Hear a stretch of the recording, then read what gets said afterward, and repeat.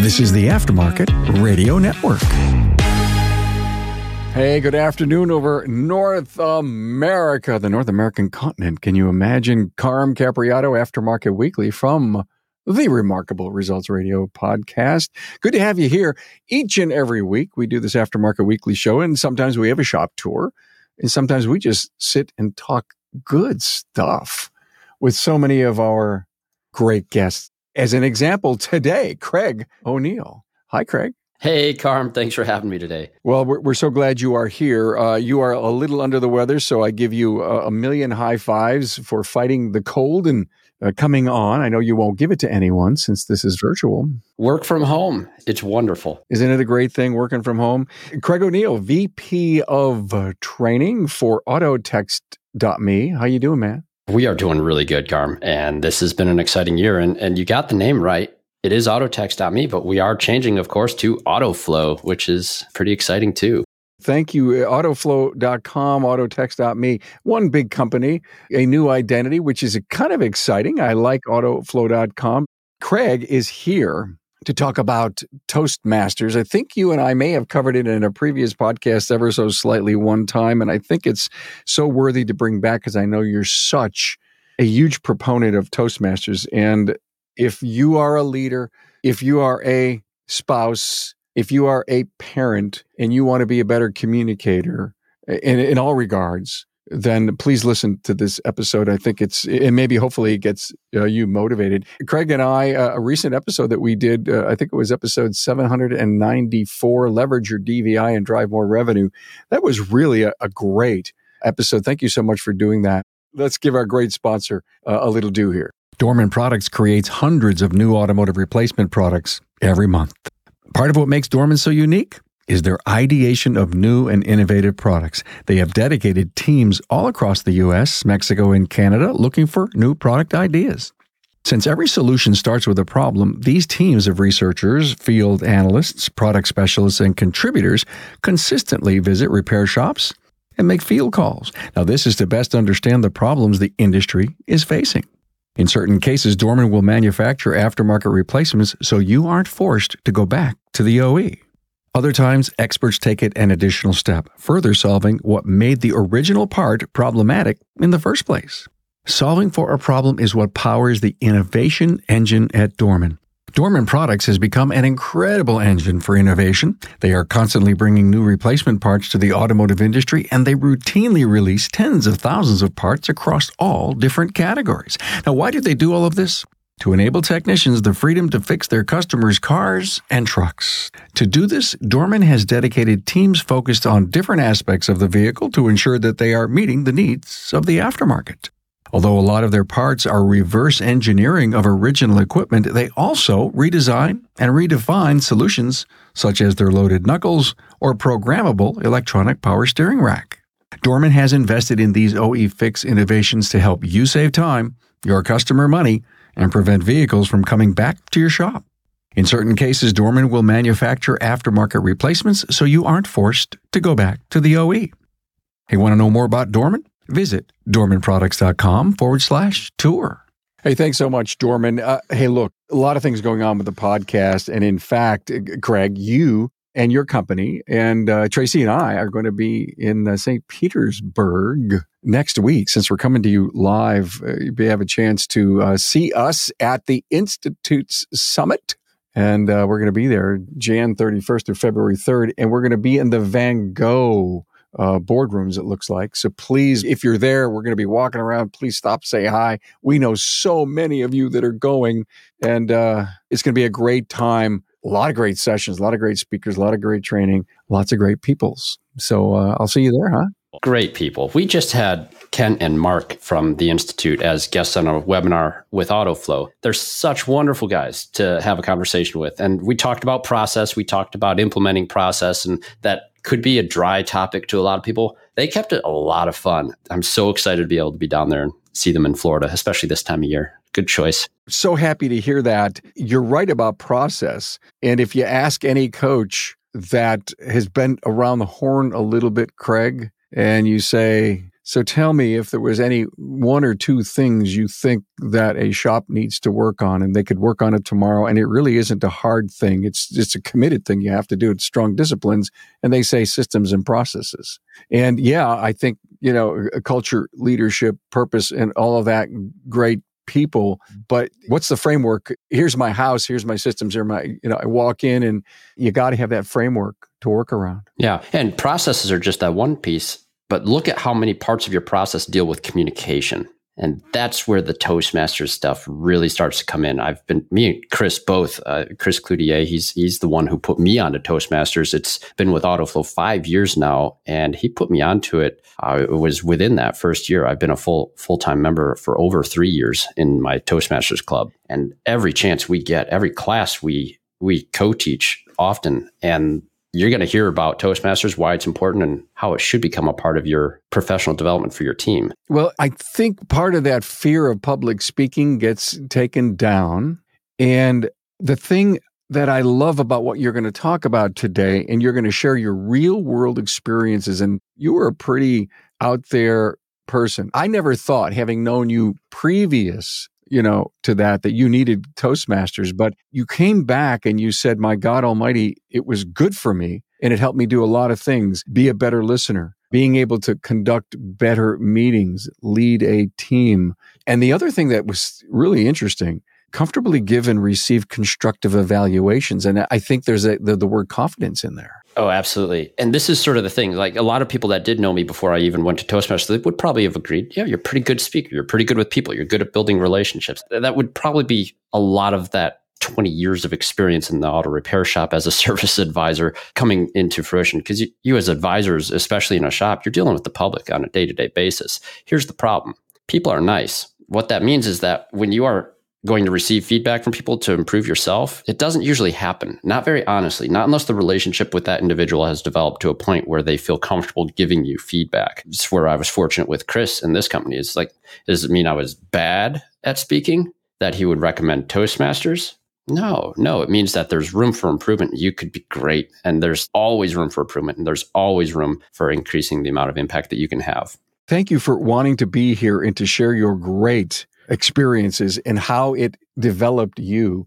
I know you got a hell of a following. You guys are doing so much to reach the service professional. And it does take a certain level of confidence in not only your product, but in your ability to communicate and get things across. You sent me a great quote from Dale Carnegie: dealing with people is probably the biggest problem you face in life. And you know what? I'll bet you that I've got a presentation to make, a person to hire, a person to fire. And we lose sleep the night before over all of that. Oh, for sure. And this is very typical for our industry to recognize this too. You could talk to any shop owner, any technician, any service advisor, and mostly you'll find that the day-to-day work in the shop, bar some exceptions, is actually really kind of enjoyable. The problems you get to solve, the vehicles you get to work with, and just the flow of things when the team is really cranking at what it does best. And where it gets stressful is that front counter experience, or with the people, or someone who, as you talk about problem customers or clients all the time, I always like to refer to them as the clients who didn't recognize your value proposition. And why is that? And you see a lot of frustration that comes into this. And you see a lot of shops sort of like, oh, this guy, he's such a jerk, or he's this and that. And we did this and this and this and this. And it's not our fault. How could you have made it better? Would then be the next question. Instead of just shucking it off as saying this guy, there's a problem with them. Maybe there was a problem with how we communicated what we're doing that could have circumvented the problem that came with this person. Yeah, I love the whole confidence thing. I mean, don't you at every Toastmasters meeting, and I don't want to scare anybody off, you have to say a couple of things every meeting, right? That is true. So when you come to a Toastmasters meeting, by the way, folks, you can go as a guest as many times as you want to a Toastmasters club. So if you go to www.toastmasters.org, you can find a local club near you, and you type in your zip code, and there will be probably dozens if you're in a major area. Go as a guest. You will probably have to introduce yourself for about 1 minute and 30 seconds in front of a group of people you've never met. And it's funny, some of the people who are really nervous, you'll see them sweating it out, and they're shaking and they're nervous. Their voice will quiver and all that stuff that goes along with the nerves. But what I find interesting is, due to that process of being expected to speak, people find themselves there speaking. It's like, okay, this is the thing. I'm doing it. Even if you didn't have the real confidence, you're at least in a system, in a process now that all the other people in this room are also committed to. And that makes it easier. So you can fake the confidence. I just love the idea of breaking down walls. And if we're talking to shop owners, service advisors, number one, okay, that listen to the show, of course, technicians and the rest of the industry. But if we have a target that we're talking to, it would be shop owners and service advisors. The ability to crash that, what is it? Is it that there's a certain level of, I don't know, nervousness, and I don't know where it comes from. Is it the self-confidence that I actually have something worthy to say, that I could collect my thoughts, put them in a logical order, and present them? What are some of the barriers that you've seen that people struggle with? I think one of the things you kind of are touching around, I think it would be appropriate to call it the imposter syndrome. I experienced this all the time. I have 25 years of experience in this industry, and still standing in front of a group of people, I still have that nagging question in the back of my mind. Who am I to be up here talking to these people? But that's the thing, is like, you actually have to bury the ego in these sort of moments. You have a story. Everyone has a story that they can tell that will be beneficial to someone else in ways that you couldn't possibly anticipate. Experienced this in WorldPack. Chris and I had both taught a class there, and we'd done this class already at Vision. We talked on some of these things, but what just was the most fulfilling thing for me, what was sort of an aha moment as well, is when someone stopped me in the hall later on and thanked me for the story that I was telling and how much it connected with them. And wow, it's like, that's not the takeaway I expected to be able to bring to that. I was going to bring wisdom and knowledge and things and process and knowledge, and that's what I was doing. But what was most impactful? It's just the stories you have, because people can relate to that. I have to make a comment. Every time I hear the words, everyone has a story, I have to share. Please type them into the web, and then type Chick-fil-A either in the front or in the back of that. Chick-fil-A created a human resource video, I think 10 some years ago, maybe even more, maybe 15, and bring a Kleenex with you when you watch it. And it was there for them to realize that every customer that you have has a story. And sometimes those stories are incredible. Sometimes those stories are very bad. And sometimes those stories are happening now with them, and they're coming into your place to have automotive service, to have food. They're sometimes either celebrating or suffering. And it depends on if you can see it. And if not, it's not your agenda as much. It's really theirs if you can find it. There's a quote I was reading. You've probably read a long time ago. A lot of people have read How to Win Friends and Influence People. I picked up a copy recently, How to Win Friends and Influence People in the Digital Age. And there's a quote by American writer James Thurber. He said, "Precision of communication is important, more important than ever in our era of hair trigger balances, when a false or misunderstood word may create as much disaster as a sudden thoughtless act." There you go. And how careful. Let's get on a soapbox. We write something from our heart, and then before we hit the send button, we go back and we reread it more objectively. We reread it with sensitivity, maybe, to a different perspective. Is it because society is pushing us that way, or do we care in our heart not to offend someone? If you haven't picked up the book, How to Win Friends, Influence People, I think the key takeaway is that what I'll come to understand is that there is no such thing as a neutral exchange.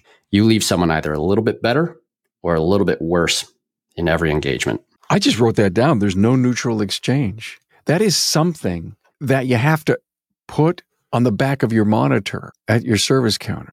Going into the Carnegie topics again, and because this all fits right in with the Toastmaster stuff, like we will, as a club, talk about elements of that book and why it's so impactful. Most of the people in the club have either encouraged someone to read it or have read it. And this is one of those elements of Toastmasters too. You're in a professional network now of people that are also trying to better their communication skills on a regular basis. So you talk about books and things you've read and areas you can improve. But one of those things that we also learn in Toastmasters is the use of threes when you're speaking. And I think it's just awesome that in the Carnegie book, you'll still see the 3 C's, something you should not do, right? And the 3 C's are you should never complain, criticize, or condemn.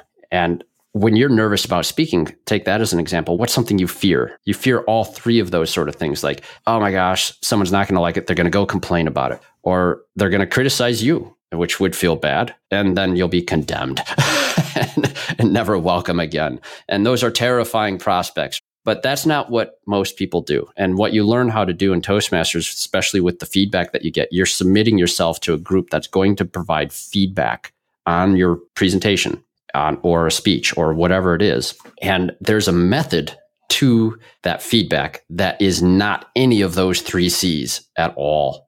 It is structured in such a way that it's looking for areas for improvement, but it's building on some strengths. It's not even, we'll use the euphemism term for it, Carm. The compliment sandwich.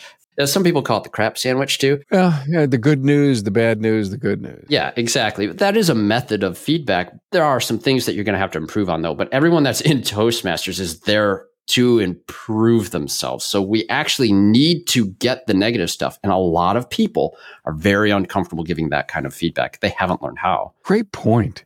Don't complain, don't criticize, don't condemn. The 3 C's. Again, if you were going to put a smile on a phone or a smile on a terminal as they're looking at it when they pick up the phone, start a conversation. And today in the world of texting, it's almost like our fingers can get us just in as much trouble as our voice, because whatever you're thinking is coming out in a text, and you've got to practice that level. Texting doesn't take away the emotion from your voice. Maybe it makes it almost more permanent, right? Yeah, it's funny because on that topic too, if you're going to pick up that how to win friends, influence people in the digital age, they even talk about emojis and how it's a little unfortunate that emojis haven't made their way into professional correspondence. And it isn't. It's not looked at as a professional component. But what are they trying to do? They're trying to put those human components into a digital context. The effort, the ability is there, but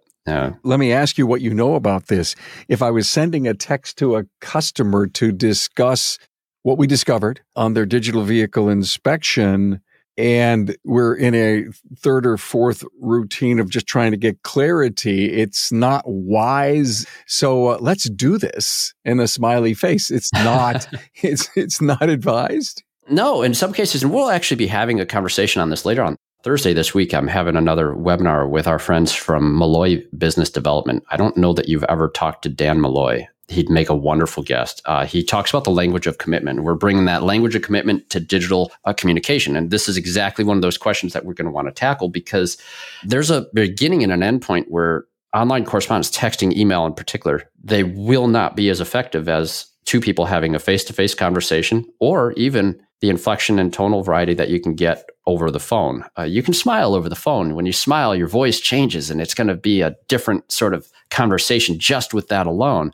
versus if you're not smiling and you're just talking about something as I am right now. But you have to find that point with digital communication where you're going to bring it to the next layer of communication, which probably is a phone call, or maybe it is that person coming to the shop. These convenient methods of communication are not supposed to replace the human interaction. They're supposed to complement it. It's supposed to stage it. And once you've done that, then you can move forward. I love it. I look forward to, if I can, seeing that webinar, and if not, hearing it on replay. It'll be recorded. Better listening, Craig, is to me one of those communication traits we're all guilty of not doing enough of. Thank God I started to become a podcaster in an interview format show so that I could listen intently to everything said, so that I always listen intently because I'm always wanting to find out if there's value in the exchange for my listener. And if they're listening intently, because it's their job on a podcast to listen and learn, how critical. Did Toastmasters help you become a better listener? Absolutely. Yeah. One of the roles that you take when you're a new member, you can start taking roles. And there's this one in particular, it's called the ah-er counter. The ah-er counter has one job for the meeting. You count everybody's ahs, ers, and ums. And it feels like such a jerk role to take, because now you're just looking for things to criticize. And that's hard in that context to even put yourself into that spot, because who are you again, right? That whole thing. I'm not good at these things and I'm looking for this fault in others. Well, it's kind of a trick, because here's the thing.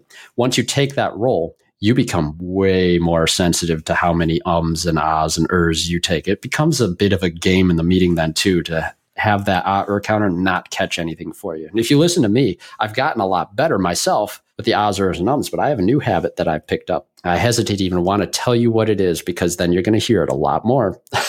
Double utterances.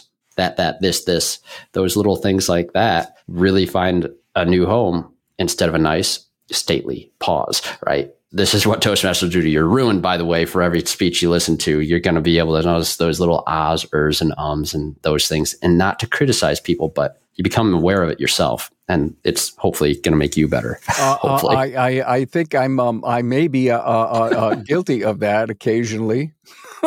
Of course, my number one partner and executive producer, daughter Tracy, she will occasionally say, "Dad, you're doubling up on stuff and blah, blah." And it's so hard. I just did it, right? Because we're trying to fill the space. We're trying to think on the fly.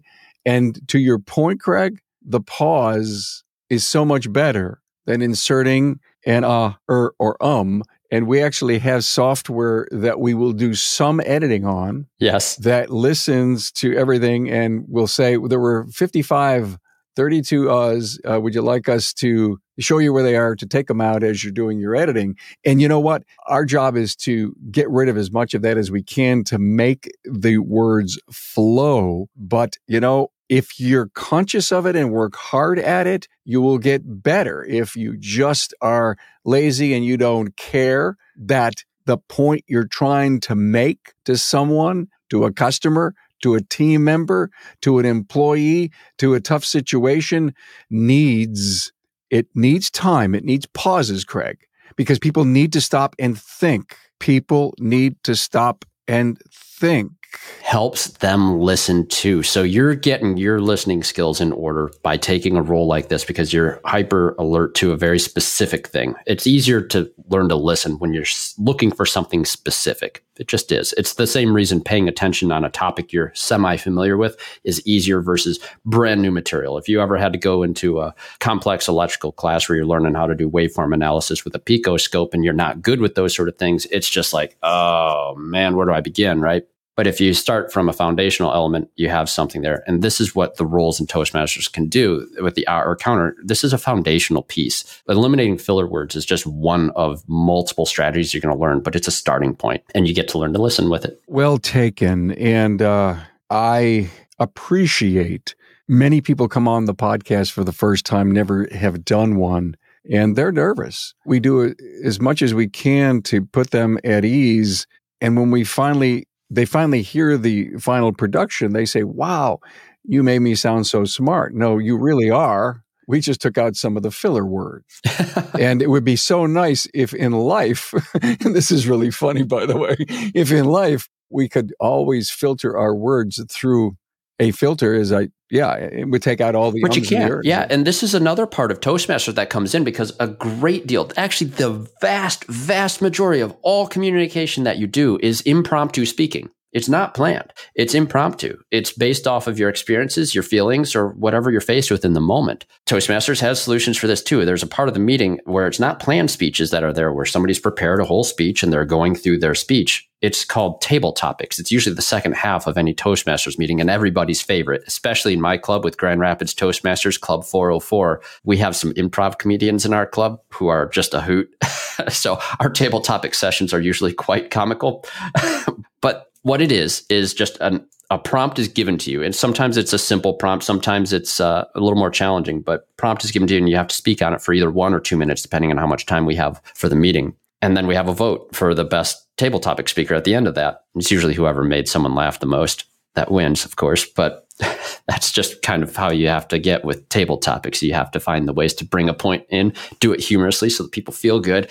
And then you realize like, wow, most things are like this in the world. So it makes you good just by practice. By saying what you did about the table topics, it's the stretch that so many of us need to get out of our comfort zone, our zone, to learn that my peers around the table, they're going to judge. But I'm not with family. I'm not with employees. I'm not with customers. I'm with friends that want to see me do better.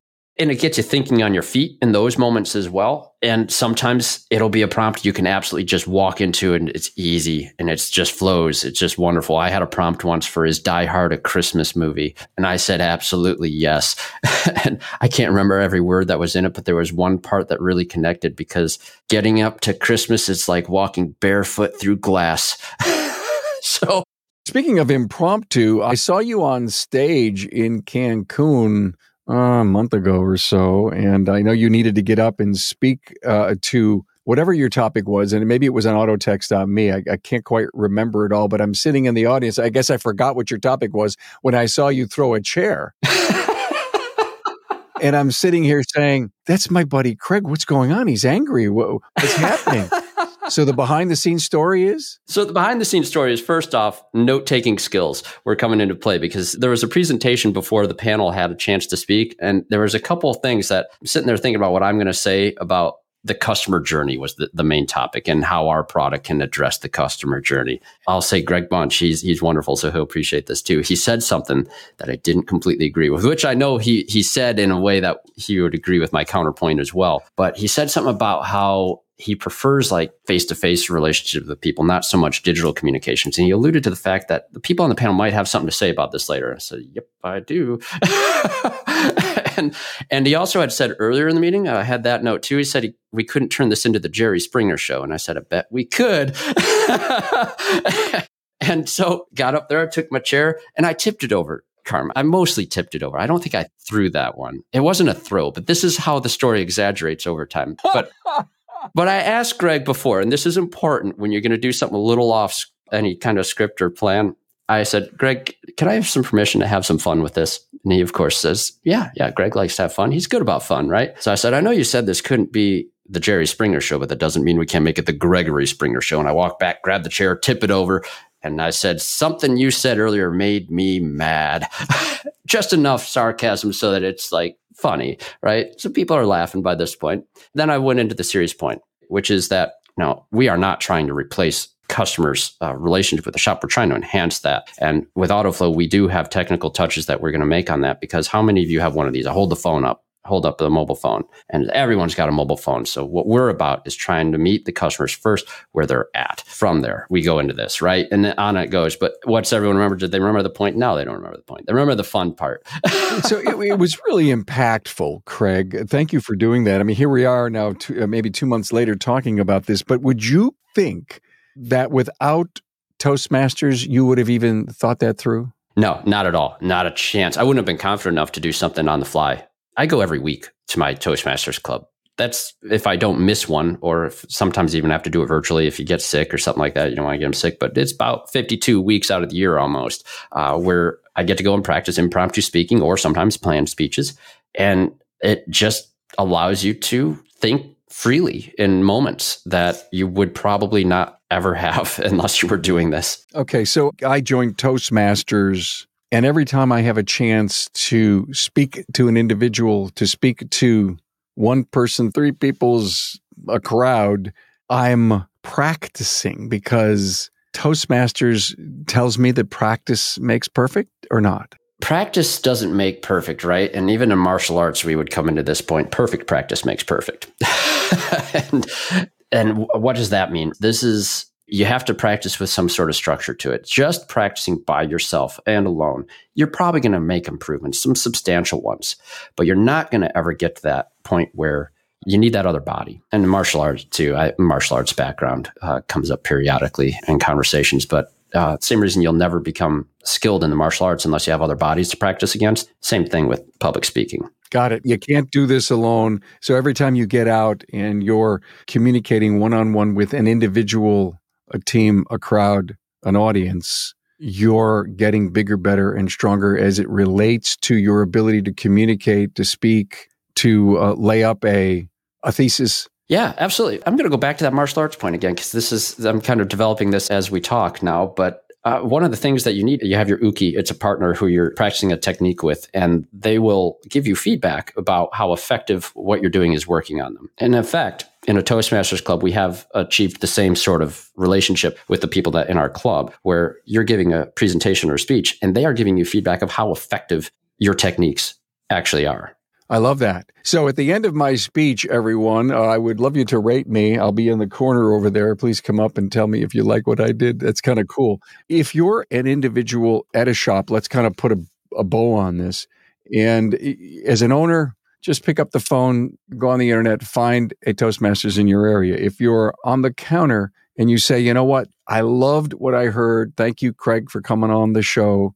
Just let me go sell to my boss that I want him to send me to Toastmasters. Give me the pitch. Oh my goodness. The pitch is easy. First off, if you're worried about the cost of training and you want to bring some training into your team and you require training, $60-ish for 6 months. I don't think you're going to beat that. And since you can go as a guest free each time, front counter staff, if I were the boss in the business, first off, this is because I feel like it really has to come top down in so many cases. If it's coming bottoms up, that's interesting. But top down, I think, is important. The art of communication is the language of leadership. That's another quote from the Carnegie book as well. But the whole concept of Toastmasters is so simply laid out. You have an online curriculum. There's a little learning management site. You're going to go on those pathways. You get to do an assessment test. You get to see what path of communication you want to do, if it's effective coaching or just project planning or just using humor in speeches. There's an actual course for that too. Any of those things, it's on rails. You've got a group of officers that are actually going to work with you to make sure you stay on point.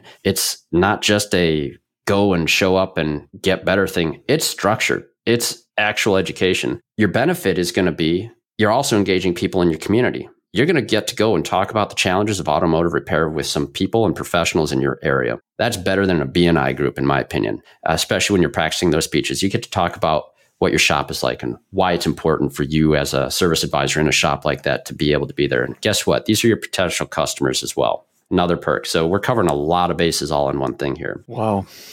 Incredible. Here I'm stuttering and I'm trying to find the right words to thank you for being here and to really give us an in-depth look at how Toastmasters helped you. Thank you, Chris, for sending Craig.